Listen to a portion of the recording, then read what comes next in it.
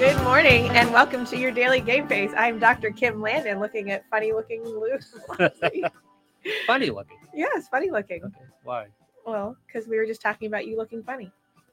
Because Oh. you were making fun of me for doing something before we went hot on the mic. Yes. And you said you were going to go live on the mic. So I When said, there are funny. mics and cameras around, there's stuff you shouldn't do, whether you think you're I know, live but or I knew not. we weren't live. I know, but you never know. This is true. Yeah. That's why before I speak to you about things, I always make sure everything in the room is off. Good morning. Good morning. I'm very. Can you hear my nasally congested annoyance? Yeah, the Canadian fires are getting to you. Yeah, I'm gonna cough because last week I had a cold, which is still lingering, and now the fires with the orange haze all over my car. I thought it was pollen, and I'm like, oh, that's not pollen. Let's see, my car is gold, so I haven't seen it. Yeah, it's gold. Yeah, my whole car is covered in gold soot. Isn't that crazy? Sunset was nice last night. You what? Oh yeah, I know. I saw that. Yeah, it was the past couple nights. It's been weird, right? Looks like we're in a scene from The Last of Us. You ever seen the show The Last of Us? I haven't yet. My daughter keeps trying to get me to watch it. Oh, it's really, really good, but it literally looks like we're in The Last of Us, which is kind of apocalyptic. Yep. You got to watch it. Oh, by the way, it was very rainy this weekend, and I had a tendency to not. I never do this, but I actually sat down and binge watched something, which I never do. All right, what was it? Condor. Oh no, don't know. Really good. Yeah. So good. I highly recommend Condor. Okay. So good. So good. And I only watched the first season, all 10 episodes. Yeah. So that tells you how rainy it was this weekend. Yeah. But I haven't watched the second season because why? I didn't realize until last night that there was a second season. I was like, oh no. And I looked in the forecast to see when there was another rainy day because that's a lot of TV, which I never do or have time for. But it was lovely. It was very good. So I highly recommend it. Do you watch Ted Lasso? I have seen some, but not. I know. It's a freaking masterpiece. I know. And do you watch Shrinking? I have not. You told me I should watch it. I haven't watched it yet. A couple other people said only one season so far, but you'll love it. Okay, I will do that. Well, I have to have time. That's why I was like, this was a thing this weekend. It's about a bunch of psychologists. I know that. With Harrison Ford being one of them. He's brilliant. Yeah. I know. I have heard all about it. I just have okay.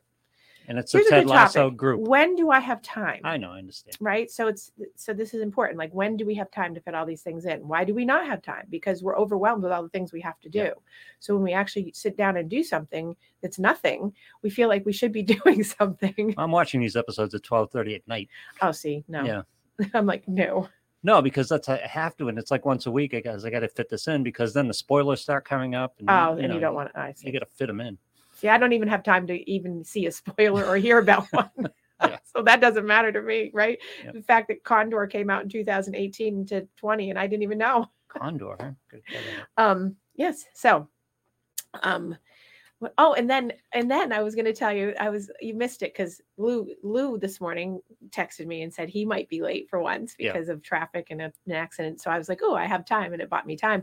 So the other day, I wrenched my back, which never happens. Wow. Ask me how. How? I don't know. All I do was walk. Yeah, I know.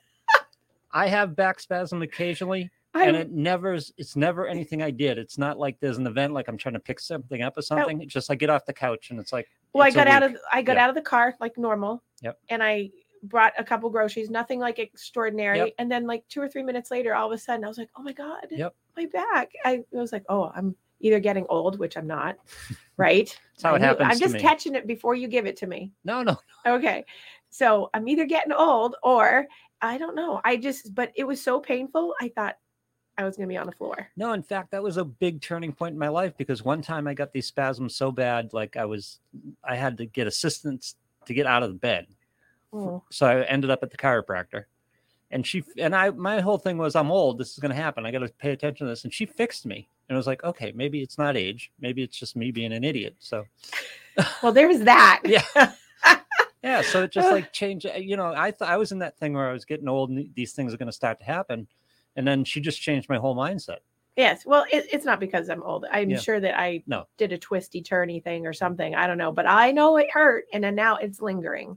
Yep. So it's passing. So I tried to run this morning and it's like jostling it. And it's like, so Yes. Do you do chiropractors? I do. Okay. I do, but I don't think I need my lovely chiropractor for this one. Dr. Calhoun, the one that I had on. Oh, that's right. Yeah. I don't think I need him for this one. I think that this is just requiring, normal rolling and Bosu balling and. But when I have these, I go for an alignment just to be sure, because I don't go regularly. And then she does the stimulus. Oh, yeah. The muscle stimulus, and that works freaking wonders. Yes. I love that. Well, again, it comes back to I'd have to have time to go to anybody to see anybody for anything. That's the beauty of it, though. It's more the stimulus I love because I get to put my face down on the table for 15 minutes and I can't answer the phone. No one wants to talk to me. It's a way to get away. The new era music is going on there. Oh, John's telling me to go. Yeah. See Dr. Mike. Yeah. Yeah, because he doesn't want to have to massage cream on my back anymore. Ben Gay. Well. So he doesn't want to have to. So he's like, go see Dr. Mike. Yeah. Well, I'm gonna just self-care it. And hopefully I'm supposed to run a 20-mile race this weekend. Are you? It's Wednesday. 20. We'll see how it goes. On Saturday, I'm supposed to run on Saturday a 20-mile huge race. Have you set up for this, or you just? Am I set up for it? I mean, have you been training towards it? Well, I just did a marathon a month ago. That was a month ago. Yeah. Well, I'm trained. I mean, I'm not as. Is that it? The Boston Marathon was your training? No. Oh. Well, that is pretty good training, but I took time off and then I went back to it. So I'm in shape for it. I'm not necessarily going to be a superstar at it, but I'm going to do it. Well, I'm going to do it provided I'm not back injured. We'll see. You need an occasional. Between my allergies, my cough, my cold, and my back injury, we'll see. My foot's fine now. Oh, good. And I have no frostbite currently. So even though it's like 55 degrees out. I know, right? You need an occasional alignment anyway, so you should go. You said what? You need an occasional alignment anyway, so you should go. Oh, yes, I do. I haven't been in a while. I will go. I will call him in a year and get it done. Listen, my primary care visit is until next year. I was supposed to be this year, but she's so busy I couldn't get it until next year. So it's all good. What if your patients listen to you like you listen to me? You're not my doctor. That's true. So I don't need to listen to you. But I know how to fix everything I've ever broken. Back is one of those things. So. Well, I know how to fix everything I hurt. Yeah. And diagnose it. Mm-hmm. Okay. It's just a strain. I'm fine. Okay. I'll get readjusted. I'll go get a massage. I have time for that somewhere. Oh yeah, see, that'll work. On Sunday, maybe. So anyway, Lou. Yes. So we were fiddling around just at the beginning of the show because we were fiddling around in the room because a pro in the business from Canada, my friend Frank Griffiths, had emailed me the other day. Took time out from fighting the fires. Well, he's not fighting fires. Okay. He does live in Canada, but he's older. He's an older gentleman, and he was in my wedding years ago, and I love him to death. And he was in the industry. Yep. And he made a point to email me the other day to say, you have a lovely voice and I love seeing you and on. And then he said, but you need to get the boom mics away from your face. Yeah. And he sees the lovely room that we're in and he's like, oh, the sound. So he gave us all these suggestions. So right before the show, Lou and I was fascinated about it. Trying to do the suggestions he made. And so Frank, if you're listening, we tried and then it made it because he doesn't know that there's a gaping window that we have that sucks in the air, makes the room. The window and the bare wall behind you. And a bare wall behind me that all the sound stuff that's around me. What was his name? Frank? Frank. Frank, there's a lot of room. When I did it that way, heard a lot of room. Yeah. So he'll know what I mean. Yes. Yes. So we can't do it, but we can, but it just doesn't sound as good. Right. Right? Yes. I couldn't hear it because I was not on your side, but you said it did not sound as good. No. A lot of room sound. So I just moved my face away from the mic so that I could be seen better. We cleared the shot. He suggested me getting away from the mic so that he could see my face. Yeah. So thank you, Frank, for your lovely information and professional stuff. It's fun to try out. Yeah, it was good. And you were very fascinated and you were like, oh, let's see. Yeah. And then what did we change? The lighting. Yeah. Little bit. So speaking of all these little things, it brings me to the topic. Part of the topic for today is perfectionism and people pleasing. Okay. Okay. Are those related subjects? Well, I think that they kind of are in some ways. They have roots that are similar. I have selected perfectionism. Oh, this should be interesting. Before I start into it, let's hear about this. Go ahead, Lou. So No. what is selective perfectionism? This will be a new DSM-5 diagnostic code. Go. Oh, really? Because with myself, with work, for example, when I'm dealing with other people, I want to get my part right. Okay. Because I don't want anything landing on me. You know, right. It's protectionism. So it's like, I'm going to do my job and I'm going to do it as well as possible. So if this all goes to hell in a handbasket, they're not coming at me for it. Well, you do that at home too. I do that at home too. No, yeah, no, not as much. Really? I think you do. Not so much. Oh. Because I own the place. Well, so you selectively think that you have perfectionism at work. So it's not like I'm a perfectionist with everything, but the stuff that I'm responsible for. How about that? Okay. It's based on my responsibilities. So all the other stuff can just go. I want to take care of my No, it just doesn't have to be perfect. Oh, okay. Yeah. So if it's not perfect, what happens? My professionalism? Well, yes. Then that's what we're talking about. Then I get grief. Keep up. Then I get grief, and I don't want grief. Because what I know, but oh my God, is this the kind of therapy patient you are? You don't pay attention. And what does that do for you? Like if it gives you grief, what does it cause for you when you're people pleasing and you're perfectionist and it fails? It makes me uncomfortable. It makes me stressed. It ruins my peace of mind, which is the only goal right now. Right. So it makes you feel bad about yourself. Yes. Okay. That's the point. I let people down. Right. Yeah. Okay. Did you let people down, really? Oh, I have. Well, if you hadn't made it into the show today, I would have been very disappointed. My other job, I made a mistake that I didn't know was a mistake. So it wasn't like I intentionally screwed up. Right. No, I didn't know it was a mistake, but it ended up with emails being crossed between my boss and the boss of his boss and the boss in another city. And it's like, oh, there were emails all over the place on this one. And so is that why you're not there anymore? No, I'm there. I'm still there. I don't know how much longer, but I'm still there. Oh, well, there we go. Yeah. But it's like that was a perfect example because I just want to go do my job and go home and be low profile. Oh. And I didn't want emails flying around from 3 different companies because of this action. Oh. Yeah. Now I'm going to be interested to hear about what this action is after. Yeah.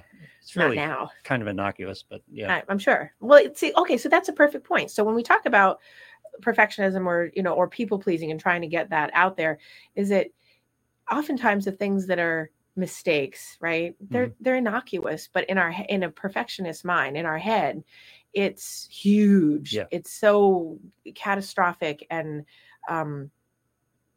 debilitating for a lot of people. I mean, there's certainly a continuum of perfectionism and people pleasing, but by and large, if you're full on perfectionist and people pleaser, there's such a grander scale of making everything a mountain. I tell my clients, I said, so everything's Mount Kilimanjaro instead of it being like a pebble on the beach. And, and usually that's, I do the visuals just to get that mindset that, okay, if everything is Mount Kilimanjaro, how can we possibly ever climb mountains and or just get over little humps? Because we just think everything has to be so perfect. And if everything has to be so perfect, how can it possibly ever get done truly? Because is there, I mean, it's kind of sort of a philosophical thing. Is there truly perfect? No. Right. But that's a hard concept for people in general, I think, to get in their head, because they feel that people who are perfectionists just feel that there is a perfect, but it's in the eye of the beholder. If it's something you're looking at, or if it's something, materialistically, or, if you're doing coding, like I have a couple clients that are coders for, gaming and stuff like that, which I don't know if you have to be perfect, but I know there's millions. I've learned there's millions of different ways you have to be really close to it, but it doesn't have to be perfect because it can go different ways. But I mean, certainly, there's certain things that are spot on. Like there's only one answer, like math or physics or things like that. But then I'm challenged with, but there's other things outside of that with the exceptions to the rule. So, but when you're talking about the person being perfectionistic and people pleasing, there's a sense of that fear, the internal fear at the root of being rejected and not approved of and not good enough and a failure, but it's in the person's eyes that is feeling that way. They think that the other person is going to feel that way about them. Yep. So it's that meta thought or the metacognition of, I think that you think that I'm doing something poorly, or I'm not good enough, or I'm not enough. Now, many times people self-impose that. It's like a prison that they put themselves in. And I always think of perfectionism as being that like little prison cell, because it's so hard for people to break out of, because it's an OCD thing. It's like you obsessively think about how to be better and better and better. And no amount of approval and no amount of unconditional love and no amount of praise will ever really feel fulfilling enough, because the person's perfectionism is so deep. Does that make sense? Yeah. So it's a struggle for a lot of, and I find that there's a lot of people more and more, especially in the past, probably 20, well, I've been doing this for 27 years. So in the past 3 decades, and even in psych research, it would say that the last 3 decades of kids coming up through are much more perfectionistic than before, which is interesting because we have such a trend of unmotivated. Yeah. I mean, right. So it's so weird that it's such a opposite finding, but there's a trend of perfectionism, which sort of makes sense of some of the unmotivated tries out there, because if you're unmotivated, could it be because you're so perfectionistic that you just don't try because it's just not going to be good enough, so you give up? I mean, there's a couple of little theories on that.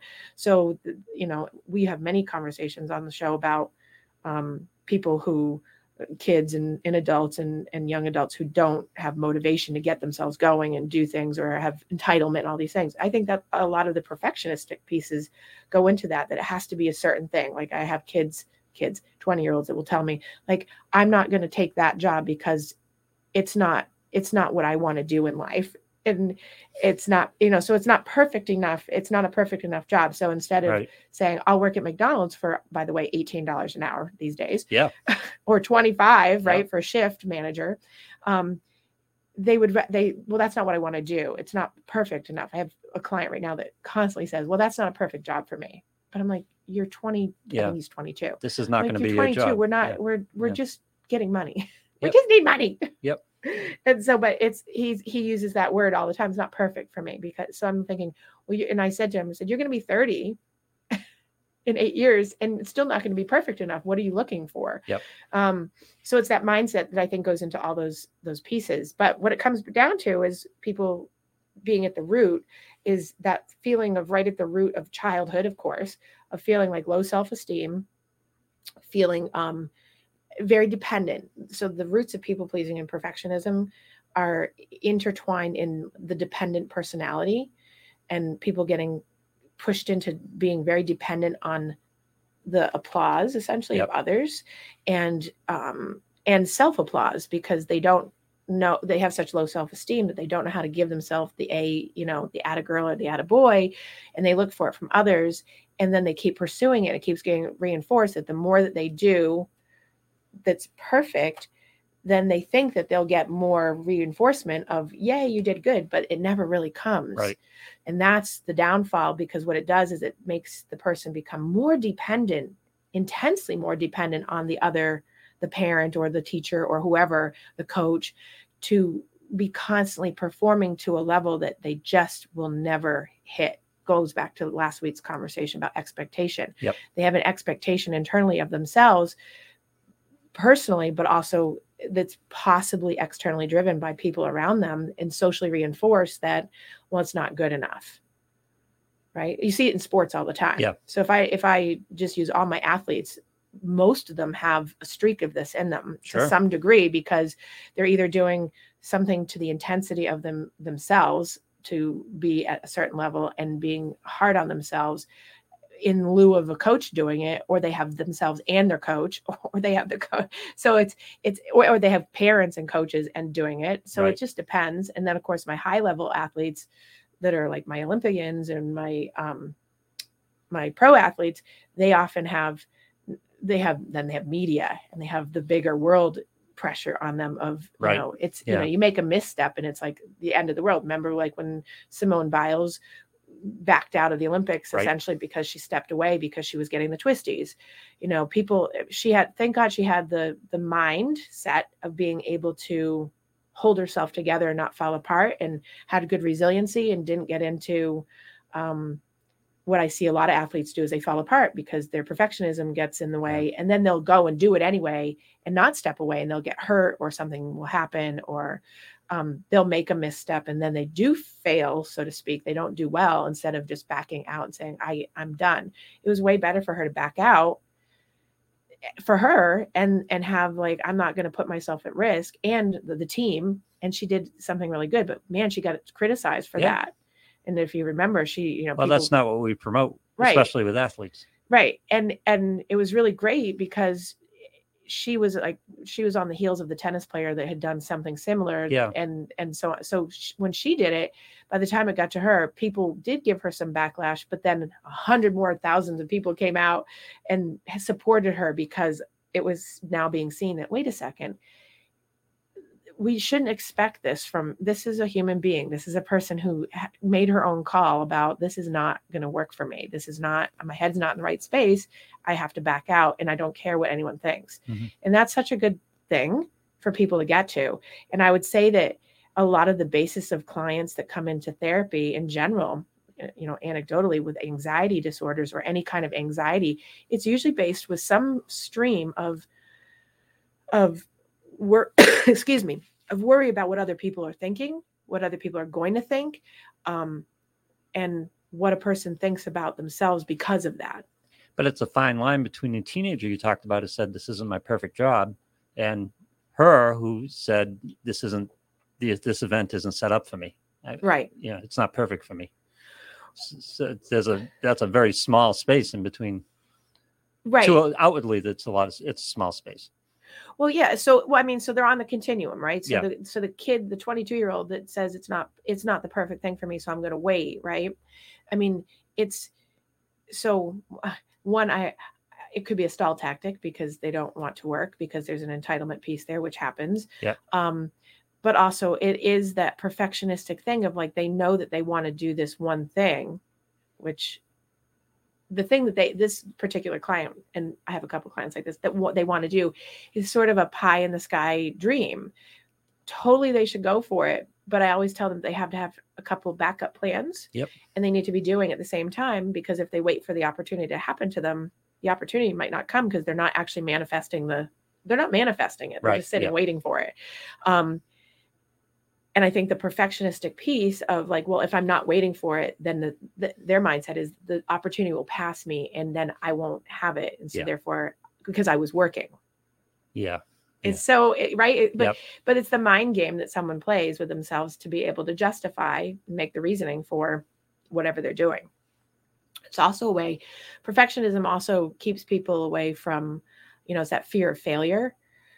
So it's based in fear of failure. And the rejection of humiliating oneself. So people try to really reach that bar and they miss the bar for a variety of reasons. I'm going to use gymnasts again. Gymnasts are often expected to be at such a high level of performance, or ice skaters, or, but it's the reverse bar for athletes in that way, because we started a point system that we have to, we start at the top and then it just starts to decrease. So you start at a perfect score, but then you lose. So it's an incremental shift of how imperfect you are, based on a bent knee. Yeah, that's interesting. A small foot movement, anything and then it starts perfect. So your perfect score, they use those words. It's a perfect score. It used to be based on the perfect 10. Now it's not, but it used to be that. And now it's, well, there's this 10th off and that 10th off and these 10ths off and all that stuff. It's funny because it's structured that way. In other words, you start the event with a perfect score. Right. You're assumed perfect. And then everything's just deducted off of that. And so it's incrementally telling you how imperfect you are. Unlike most other sports where you're starting at zero and you're building well, you're building up. Yeah. Right. So it's interesting about how the sports that are really, they are pushing for the decrease of mental health worthiness, right? So skating's like that. Gymnastics is like that. Dance competitions are like that. Like anything that's performance it's performance art, so you don't have, you score a touchdown, you score a basket, you're scoring upwards, you're getting better at. So there's lots of accolades for that, but in the other sports, you're getting less than.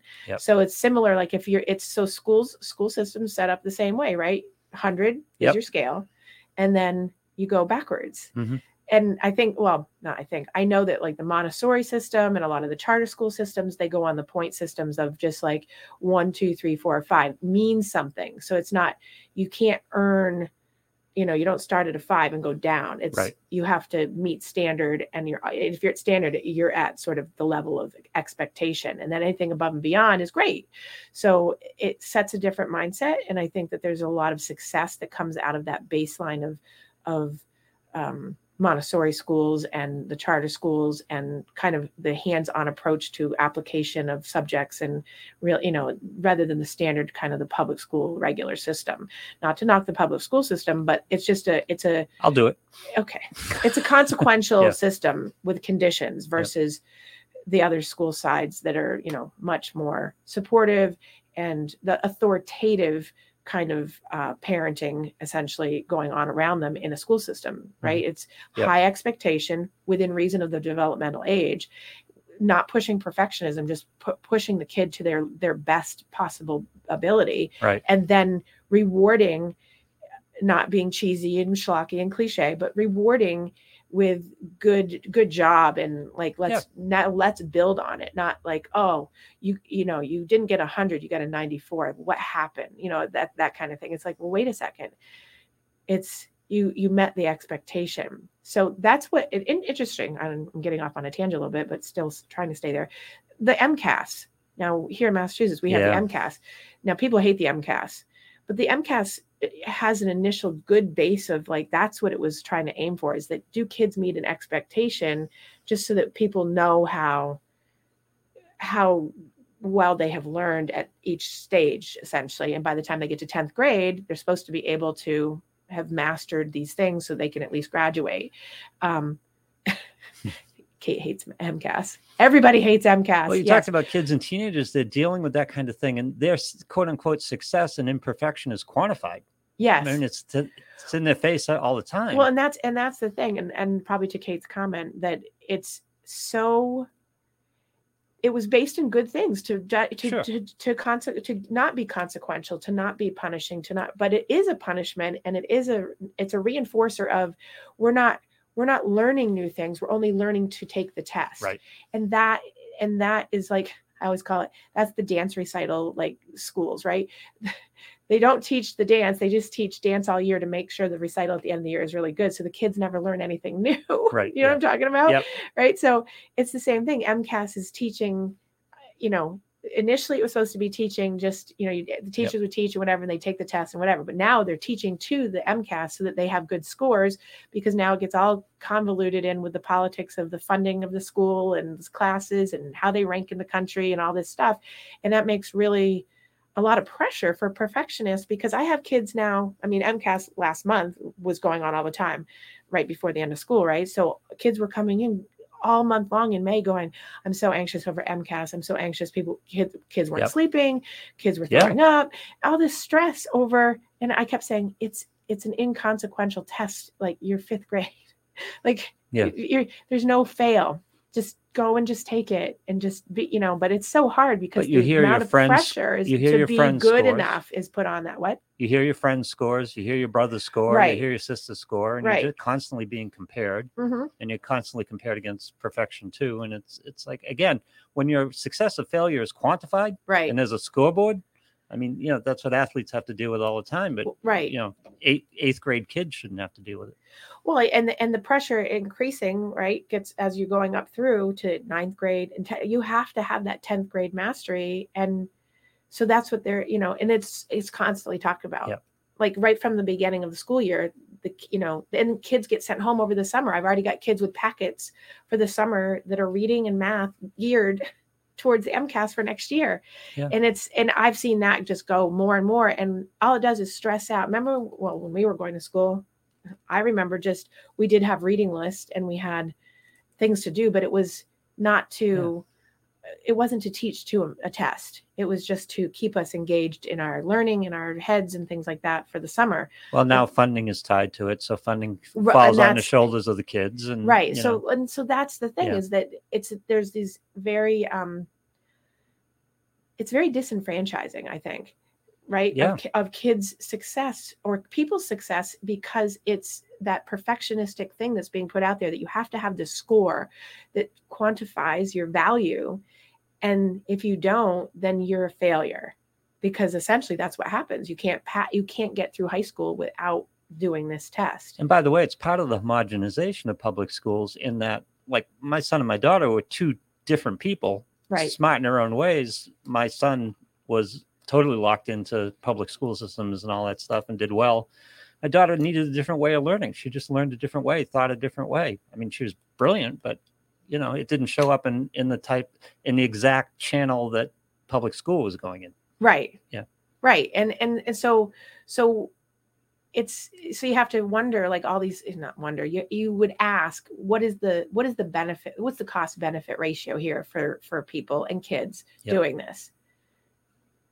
Yeah. Well, that's if you're assuming the goal and the only goal is the education of the kids. And unfortunately, public school systems gotten to a point where there are other goals or other things to consider.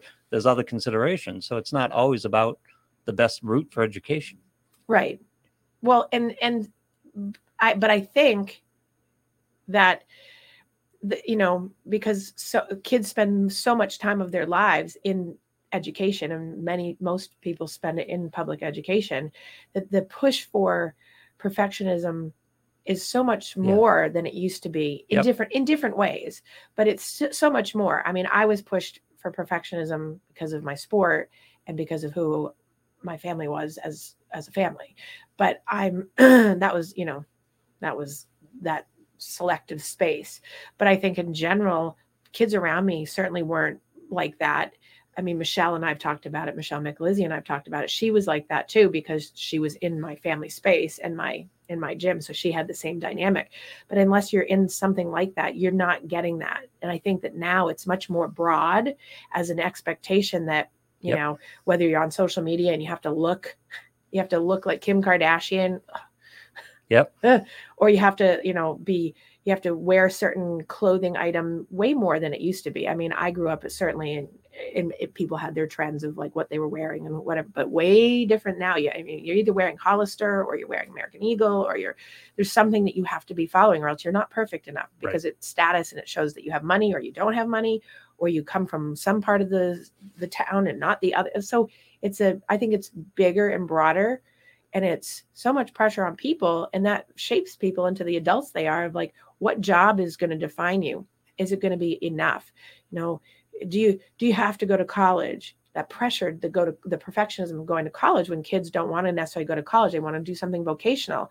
I'm very, very strong on proposing gap years for some kids, and also for vocational training, and going out and just doing, like, right out of vocational school, go right into work and get that experience and keep doing it, because that person's already flourishing in that. Why put the pressure on the other thing? Doesn't mean you can't be successful. And I think people certainly do think that without a college education, people can't be successful, but that's not true. But you have to it's a different route. Talked about the social pressures, and we talked about the public school pressures, but when you start to get to college age, and you have the pressure of getting into the school that you want to get into, and that has to do with scores. It has to do with other activities that you have to somehow fill out. Your parents are pushing you to get scholarships in different areas because they can't afford to send you to the school that everyone wants you to go to. If you get in, it's like, I mean, think of so much judgment and so much intense pressure there. Right. Because you're being judged on your scores, you're being judged on your lifestyle. Right. You're volunteering, you're being judged on your ability in your scholarship area. It's this constant evaluation. You're being judged constantly. Well, and to the point of the scholarship. So I have kids that get scholarships and full rides, and I have at least once a year, and I've already got my one this year, I think I actually have two that are going to take the scholarship just because it's their freshman year and go. And they've already told me they're going to tap out. Yep. Like they're not telling their families. They're just like, I'm going to go and I'm going to tap out. I'm like, and they have like $30,000 of scholarship, the full ride. Yep. And like, I'm going to go for the first year. And I'm hoping. Does that ensure the full ride? They do the first year, or well, they're not going to tell that they're not doing anything else. They're not, but I'm hoping that they'll stay, that they're just, I think that they're feeling so pressured to do this perfect choice, to go into this thing that they have to, because they got a full ride, that they're just going to go and then prove to everyone that it just isn't for them. And I'm thinking they're going to get in, start, and then they're going to either like it or they're going to feel compelled, because they won't be able to break the ties from the perfectionistic handcuffs of what the expectation is around them. So they're going to keep doing it, or they'll enjoy it and really stay and enjoy it. I've given them both options and said, here's what could happen. And they're both about like, I'm just going to show everybody that I can't do it. I assume you're talking about sports. Yes. So in a sports situation, you grew up loving the sport and playing the sport because you love it and achieving. And then at a certain point, you get into the scholarship range and it becomes an obligation, changes your whole viewpoint of the sport. But to your point, if they go in and start, they probably rejoin into that, I love playing the sport type of thing, especially if they have some success early. And, they're probably anxious about being able to play at that level and find this space there. And once they do, the love of the sport comes back a little bit, hopefully. Right. Well, and I think, when I was coming up through, I got a full ride and I chose to stop doing the sport because it was a lot of pressure. I didn't want to continue. I was burnt. I was done, but I had a full ride and it was really hard to let go of that, because it wasn't about letting go of the sport, because I still stayed in the sport, but I had to let go of that obligation because it was so much pressure to continue on at that high level. And that's why they were taking me, is because they wanted me on their team. And I just didn't want, I still went, but I just didn't take the ride. So, but you had a longer burn path than a lot of athletes. In other words, you were always expected to compete at a high level. Yes. And we're burnt out on that. When kids are coming up in their college scholarship type of athletes, they excel in 8th grade, 9th grade, they excel in high school. It's enjoyable because they're excelling. And then as the level goes up, it gets harder and more, more demanding. Right. And then to be the, like you see the athletes now come up, either the swimmers or it's usually swimmers, skaters, hockey players, softball players, things like that. And they're at the high level. And then they come into college, that perfectionistic expectation of the D1 schools, of all the schools, D2 too. But the D1ers are like, the pressure on them on to be an anchor to the team. Like that was the pressure on me, is that I was going to come in as an anchor to the team because of my level. I didn't want that. I didn't want that anymore. And it was a hard decision, not because I was giving up the sport. I knew I was going to stay in it in some degree because I'm doing this for a living and stuff. But I was like, I don't want that. I don't want that anymore. I don't want the perfectionistic pressure of having to, hold the whole weight of a team on my shoulders. It's not in your case, but in a lot of cases, it's a death of self type thing too. Yes. Because if you went through high school as a star, then you end up in a D1 team and you're just a guy, or just a girl. That requires a whole rewiring, because you probably loved being a star, an athletic star. Right. Well, and I think that's really hard. And you see a lot of people, because they're not the star, because their people pleasing gets in the way. They go and do it for the wrong reason. And then they burn out because they aren't the star, or because it's harder to work with 5 stars on the team, because you have to jockey for your position. And that's a lot of work. Plus be in school and be social and, all the things. And it's a lot of, it's hard work. And I don't think people that are not athletes, or that are not, doing those kinds of things, it's not the same as just academics. Academics are very competitive, but people aren't doing all the things. They're just doing academics. So I see like engineering students, when I went to UMass Amherst, the engineering students, they lived and breathed engineering, and that was it. They didn't do any sport. They didn't do anything else. There was a dorm for engineering. And most oftentimes it it was always the highest rate of suicide on campus was all, oh, that got you going, was in that dorm. Wow. Yep. Huh. The engineering department. This is years ago. Now I don't know if that's changed, but you would at least one a semester back in my day. What? Yes. One a semester? Yep. Wow. I'm not kidding. That's anecdotal because I lived there. I just, you know, I don't know what their stats were. I mean, I don't know if they had more, but I had no idea there was that type of thing going on. Because of the pressure. So I had friends that were in the dorm but they didn't do anything social. It was very rare. Like they would be in some classes, but they would talk about like what they were doing all their time. And it was so much pressure because it was all math and science. And it was just intense. And you just never get a let up. And most of the people that I knew were talking about how their parents were pressuring them. Yeah. Like that their mom and dads were engineers and they had to be, because if they failed, it was a disgrace to the family or it was shameful or all these things. There was some cultural things in there as well, but it was a big thing. Sure. So it was, and I don't know if that's going on as much as it used to, because I think they have way more psychological interventions in school. They push kids now in college to have a broader spectrum of classes that are in those programs that are not just focused on those things. So they give them a break. But I don't know because I haven't looked at the statistics, but I'm sure they're out. I know that they're out there around that. Those are lines you have to be aware of while you're supporting your child. Right. And helping them achieve a goal. And it may be following your footsteps, maybe an engineer's son becoming an engineer, right? And you support them as much as possible. You have to avoid putting that type of, that's going to lead to suicide, obviously, but you have to avoid putting that kind of pressure on with the support, and that can be a fine line too, can't it? Well, yeah, I mean it is, but it doesn't start. It starts so early on, right? Like if you watch, did you see the kid that won the spelling bee last week? No. Did you even know that the big spelling bee for the U.S. was last week? Come No. on, Lou. Jeez, you got to keep up with these things. End of Ted Lasso. I know. Yeah. So the child, and I don't even know how old he was, but he was on TV for winning, and it was funny because he was being interviewed by like Savannah Guthrie and Hoda Kotb from Today Show, right? And I was watching because I was getting ready, and I had to come out and watch the kid because I hadn't seen who won, and I was like, oh, this is going to be very right on trend about how this kid acts, right? And they asked him like, what makes you have the motivation to study 8 hours? Because they had heard he studied 8 hours a day. Oh my God. He'd lost the spelling bee a couple years in a row, right? And so very flat affect, like no facial any expressions, not because he's any disorder, but because he's just, you could just see the intensity of like, I'm a walking robot. I do that, you could see it in him.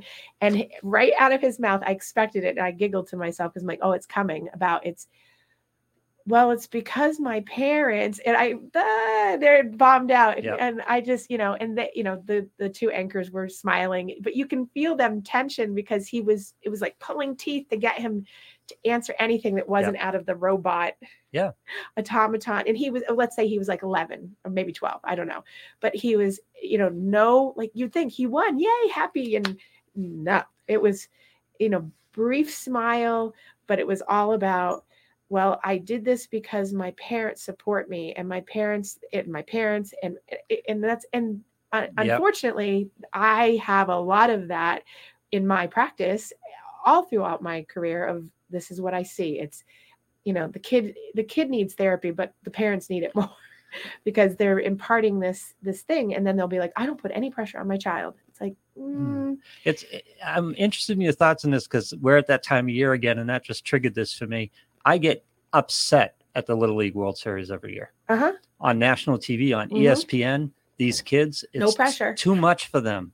It's, some kid lets a ball go through his legs in the Little League World Series, and it's on national TV, and it's like, this is nuts. This is nuts. Isn't some of it too much? Spelling bee nationally broadcast somewhere, I would imagine. It was, right? Yeah.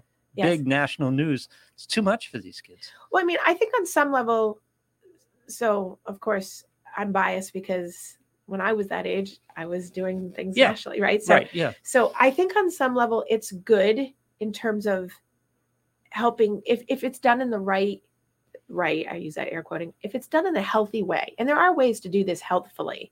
And if you have not on ESPN, well, for one thing, but it's not about the being on ESPN. It's about how's the coach or the team itself as a structure handling the fame, so to speak, for lack of a better word, of the kids being there and doing this. And are they set up for whether you win or lose, we're all good? Yeah. Right. It's, so it depends on that. Now, the cultures of the teams, I mean, I don't know anything about we had one come from Massachusetts last year, but I don't know anything usually about those teams because you don't ever hear about them. And all of a sudden, boom, they're on TV. So I don't know enough about the culture of those particular teams that end up making it, but I'm hopeful that at least, let's say 50% of them, because that would be probably about how much I see in my practice, it's healthy. 50% of the team has a structure that's healthy, that they go in and you do your best. We're going in, we're going to play well. Don't worry about all these things. And I think that that's there because that's more of the culture that we've been trying to promote in sports psych, in general, in athleticism for youth building, and like all the youth building teams now to really try to do that. Now they're certainly my selected clientele are coming to me because there's not that. I usually am dealing with the coach is this, and the coach is saying these terrible, awful, shameful things, and they're not, or they're perfectionistic and expect this, and the kid wants to quit, like that kind of stuff. Well, I don't put it on the coaches because, by the way, they've telecast. Well, I'm talking about the structure of the whole team. Well, they've telecast some of these conversations on the field and stuff like that, which is a whole other level of why are we doing this? But some of the coaches have been great. There have been some great moments, and I'm not putting it on the coaches. Right. It's just that there's only so much you can do. Like I said, the ball goes through your legs in the seventh inning on ESPN. Right. In the Little League World Series. I mean, we've seen kids, pitchers who get hit, crying on the mound and stuff like that. It's too much. Yeah, it's a lot. It's absolutely a lot. Go play it. I don't have a problem playing it. But to put it out in the whole public sphere so that people see it for lifetime, right? And to that point, so that's where I would say, yes, it's not as healthy because you're putting kids who are not developmentally resilient enough as an adult yet, whether they will be or not. And this could actually be a detriment to their adult development because if they have the ball go through their legs and everyone is like, oh my God, and you lost the game for us or whatever, now it becomes this plaguing thing on their back of their head forever. Yep. And that changes their life forever. Self-identity. Right. Who they are. Their self-worth, their self-identity, their pursuit of long-term life, jobs, people, relationships, everything. Which brings us to a question I had earlier. Because it can become traumatizing. Sure. Which brings us to a question I had earlier, and then I processed it as you went through talking because it's kind of interesting. And a lot of this perfectionism that we have as adults, yes, I think a lot of it is that we think the spotlight's on us too much, that everything is about us, and we overemphasize how much it relates to us. And then as you were talking about childhood, I realized, because that's how we're brought up. Yes. Everything is about us when we're kids, for the most part. Well, everything's about us. And developmentally, we all go through a phase roughly between 12 and 15, 12 and 17, we'll say, that there's a phenomenon called the spotlight effect, that even if we had a blank slate and had nothing put on us, we come to that period of everybody's looking at us. Yep. We are on the spot. People are judging us because we think that what we're doing, we're looking at everyone else, they're doing it to us too. Yep. Right. Because it happens, but the spotlight effect is a real thing. And so that developmental piece happens. And then if you have the perfectionistic people pleasing thing in there with it, that intensifies it and it creates massive amounts of anxiety. That's when I see people with panic disorder, because they get into that space of dissociating out of their body and feeling like they feel so overwhelmed, they can't control what's going on in their life, in the moment that they check out, so to speak. So it's the spotlight, and the spotlight never seems to come off of them, right? Because even if they release from it and say they aren't they're not the superstar, they're not the valedictorian or academically, or they're not going to be the D1 person, they still have that sitting there. Yep. It's still underneath them, pressuring them. Yeah. So I think it's a very difficult situation for kids in general. And then you add in the stress of all the other stuff and coaches and teachers and builds resiliency for sure. But also, if a kid is coming up through and is vulnerable and doesn't have the resiliency, it creates, or doesn't have what I call them the yummy person. They need their yummy person, their emotional support person. If they don't have one of those, they're more likely going to have more emotional mental health issues. And when I say mental health issues, to clarify that, it's not that they're going to have some labeled disorder, but they're just going to struggle, with themselves. And that's where, going back to the beginning of talking about dependent personalities, people are very dependent on others for approval and looking for praise and the attaboy and attagirl. But it never fills up the cup enough, because it's almost like the person doesn't believe it. Like if I say, "Oh, Blue, you did a great job." Oh yeah. It's the, well, no, it was no big deal. Kind of, you give me that response. That means your cup isn't filled by the fact that I gave you the praise, because you're poo-pooing it because it's right. You just don't think it's enough. Or as I described with that other job, I don't value the praise. I'm not looking for praise. In fact, I want to be anonymous. I want to do the job and go home. I just don't want the negativity. Right. Exactly. But we, as adults, we don't let go of that spotlight effect often, and as well as we should have. And you talked about the yummy person. That's hopefully a partner who's safe space. You need a safe space. Well, we bring that inner child, the wounds, we'll call them the wounds, the inner child wounds from that all the way through. And if we don't work them out and they don't resolve themselves out as we go through our adolescence and early young adulthood, they just come into our adulthood. And that's one of the main roots of why people have so much anxiety, is because the worry about what you think, I think that you think. Yep. Constantly. Which is why I love my dog. This is why I love my cats. Yeah, because you come home and you're great to them, right? Yeah. Happy you're home. Yes. Thanks for the milk bone. Let's go for a walk. Exactly. Well, and that's the thing about, and I've said this before, the thing about pets, our little fur babies, is they give what we expect from people, we get from our pets. Yep. We get the unconditional positive regard all the time, no matter what. Yep. Always. Occasionally we get a little swat. This morning. Yeah. I had to take Sophie in. Uh-oh. She had a little nail clippy this morning. Oh, good. She was less than pleased. Yep. But the best thing about it is literally like 20 minutes after she got home this morning, right? Yep. She was like, "Hi, I love you." And I'm like, "Oh, you wanted to kill me an hour ago." Yeah. No, that being in the present is huge too. And hopefully they teach us that. It's like, all right, you made a mistake. Great. Let's go for a walk. Right. Everything's cool. Right. It's like, yeah, that's the mindset you want. Exactly. Yeah. Right. And that's why, I have a client right now that's very specific about, like, she does not like people at all. Like she's like, I hate, it's always, she's young, she's in her teens, but she's always like, I hate people, but she has lots of animals. She's like, I love my animals. And she relates and is relatable to, she's into 4-H and she dives, she's going off for the summer to do this big camp down in Florida. That's all based in animals. Like, and there's only like 20 kids going. And so it's just, and she's dreading the 19 other kids, right. but she's there for that whole thing. Exactly what we're talking about. And because she feels, we didn't talk about it as a spotlight effect, but she feels that she doesn't have any judgment and the perfectionistic piece drops off of her. Right. And so she feels at ease and relieved. Yeah. And it's amazing. I had a client come in yesterday who's just turned into being a senior this year. And when she came in yesterday, she was so funny, because usually she's like, I can't feel, all year long. It's always, I can't feel anything. I'm numb. I can't feel anything. I'm numb. I have no feelings. And I'm always like, you do. You have feelings. Yeah. Right.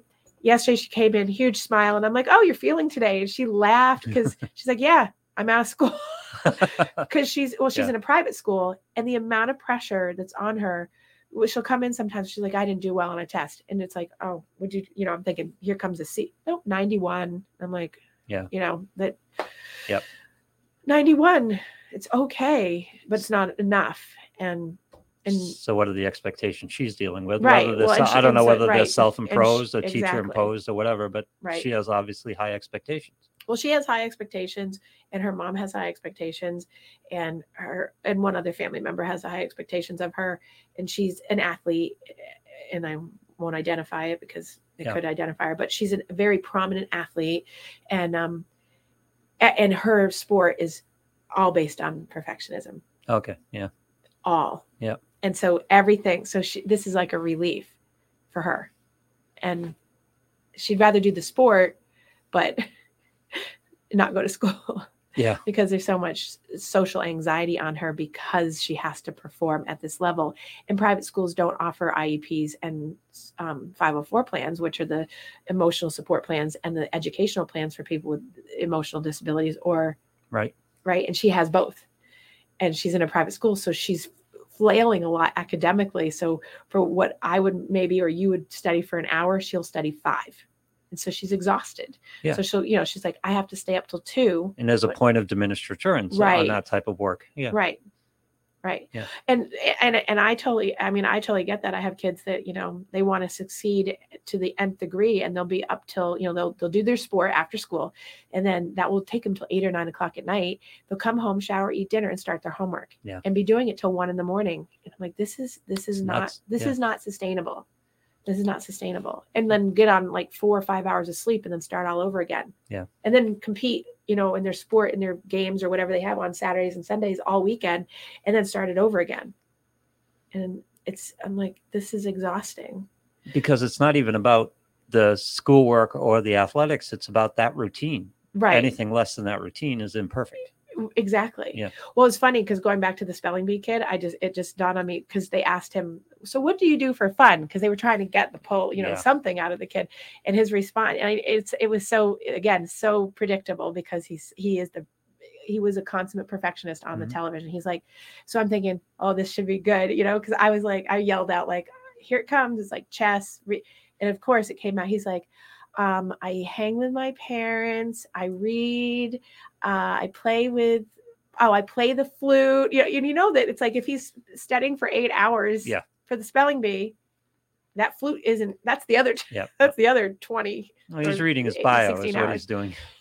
What? He's reading his bio. Yeah. That's what's written there. Yeah, exactly. So, but that's for how it is for a lot of kids. Yeah. And I see a lot of that in my office because I see a lot of athletes at higher ends of high school and rec coming up. They're at that space where there's a lot of pressure, internal and external, on them. And it pushes that dependency for, am I okay?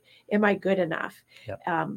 And whose need are they filling? And I will always ask that, like, is this something you want to do? Thank God it's, in the privacy, because kids will not tell in front of their parents anything, but in front of me, typically, and I don't speak about it to their parents unless there's something wrong, and I think it's really over the top, but it's usually, that the answers are always somewhat heartbreaking because I know what's coming. It's, I can't quit, or I can't do this because my parents will be mad, or my coaches will be upset. And I have an athlete right now that in her sport, her coach, I think I might've mentioned this, her coach is so intense on her for the pressure that when they're doing their competition, they'll get so anxious that they have actually passed out. Oh my God. Yep. And we talk about it in terms of like what's going on. How is that not the reddest of red flags? Yeah. Yeah. Right.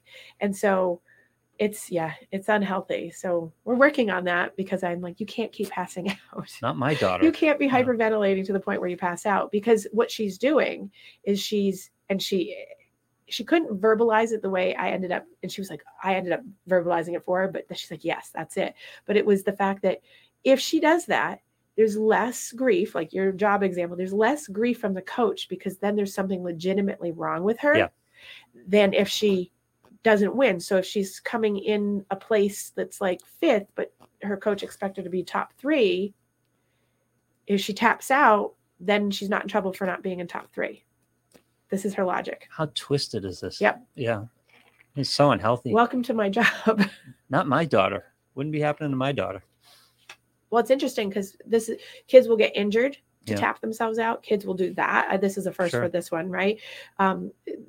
There's strategies of like being sick, something hurts. Like there's these hypochondriacal things that happen, and you see it. So I reference back to gymnastics. We see it all the time in gymnastics. Like, I don't feel good.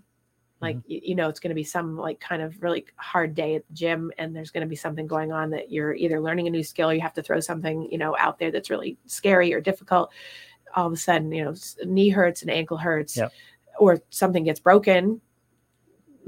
for some reason, right? Yeah. Or, or there's a migraine or whatever, something happens. And then it's like, oh, and nowadays, most coaches and in most sports have to kind of give the release of, okay, you have, not my day. Yeah. Oh, you hurt? That's unfortunate. Yeah. As Michelle and I've talked about, oh, that's too bad. Suck it up. Yep. I know. Yeah. It makes you tougher. So I think some little balance of that, of course, it is okay. But it's not good when you see it at the extreme levels, because it just reinforces that dependency that if you don't perform, I'm not going to give you any praise. And what do kids want? They want their praise from their parents, their teachers, their coaches. They want love. Yep. Not to be rejected, not to be failed, not to be abandoned, rejected, all those things. Not to be reconciled or accounted for based on your athletic accomplishments or your academic accomplishments, because you're supposedly more than that. Right. And people who are people pleasers do not, and who are perfectionists, do not accept that approval. That's the thing, is that they don't, that they want it, but they have been conditioned so early on that it's not going to come, because no matter what they do, it's not enough. Even when they do get a praise, it just doesn't fill the cup up enough. So how do we deal with this if it's starting to suppress our lives? Like, we can't get beyond the need to people please and be perfect. So it's really hard. Excuse me. Fire air. I think it's really hard for kids if they don't have a support system around that. Like if it's a coach, it's different. But if they have parents that are really supportive, that's much more malleable, because you can teach the parents how to help them set boundaries and help them, give them agency, self-agency, and advocacy skills to be able to set their own boundaries early on. Now that's more rare, but when you get people that are into their middle adolescence, if you see them, right, that's when you can actually teach the skills, because the kid now has the ability at that point to have some self-awareness, because usually in little, they just don't understand it. Right. So you have to shape that.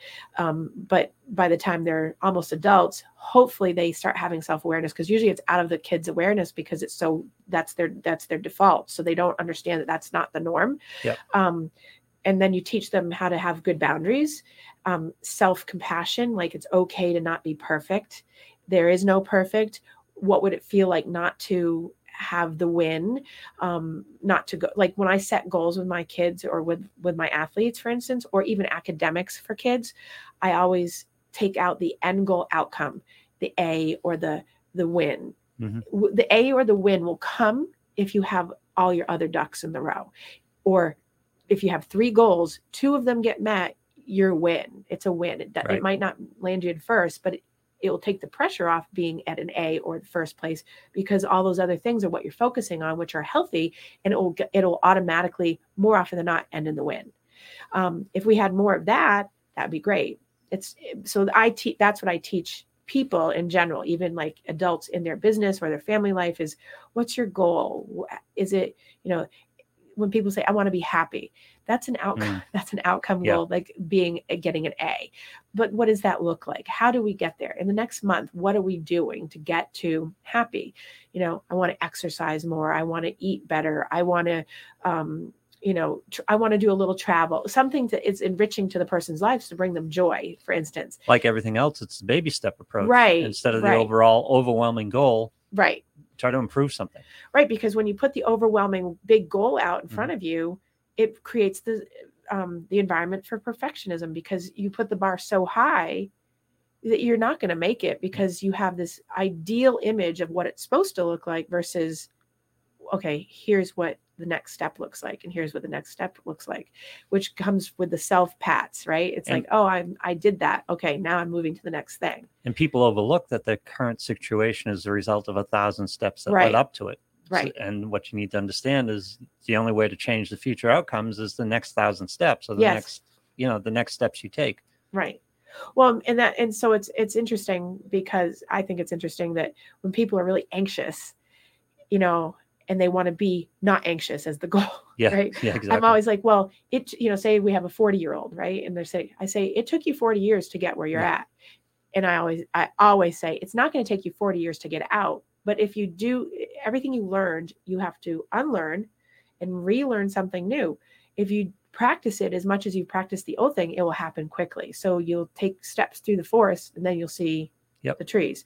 And so, because people get really worried, like, how long is this going to take? And so as soon as I get that question, I'm always in my head going, this person's going to have the impatience because they want instant gratification and they may tap out. It's a fundamentally wrong concept. Right. It's not a time-based thing. Time. Yeah. And so I always go way out.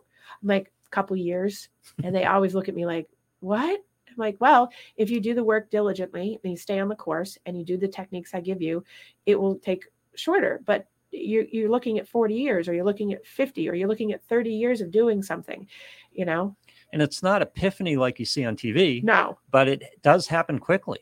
If you do the work. Yeah. When the concepts land, things start to change. Right. Yeah. And they tend to cascade. So again, there's not one session where you're going to change. Right. Like you see on TV. But by the same token, it's quicker than you think. Right.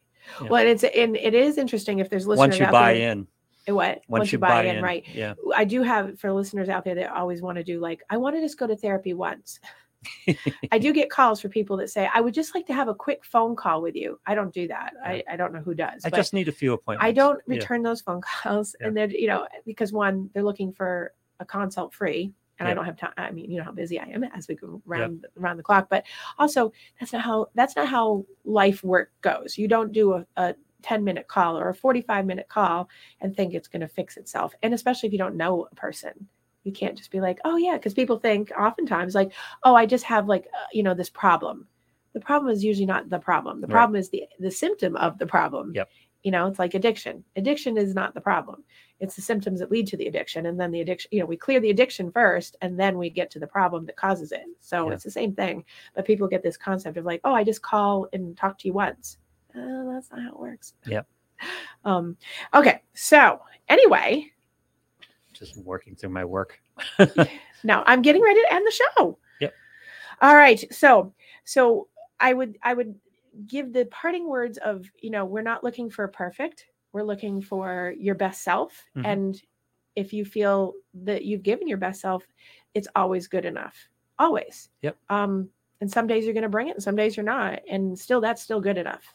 And anything short of that, I think you can just let go of, get out of your head, because you can't rely on other people to gauge you for that. And it's inefficient too, because you cannot change the past. You cannot change your outcomes. Right.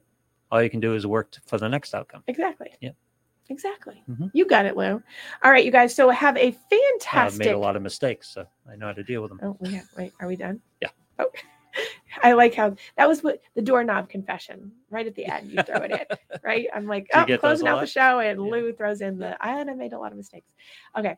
Well, Lou, we'll talk about that more. All right. So everyone, thanks for listening, and I will see you next week. Have a great week.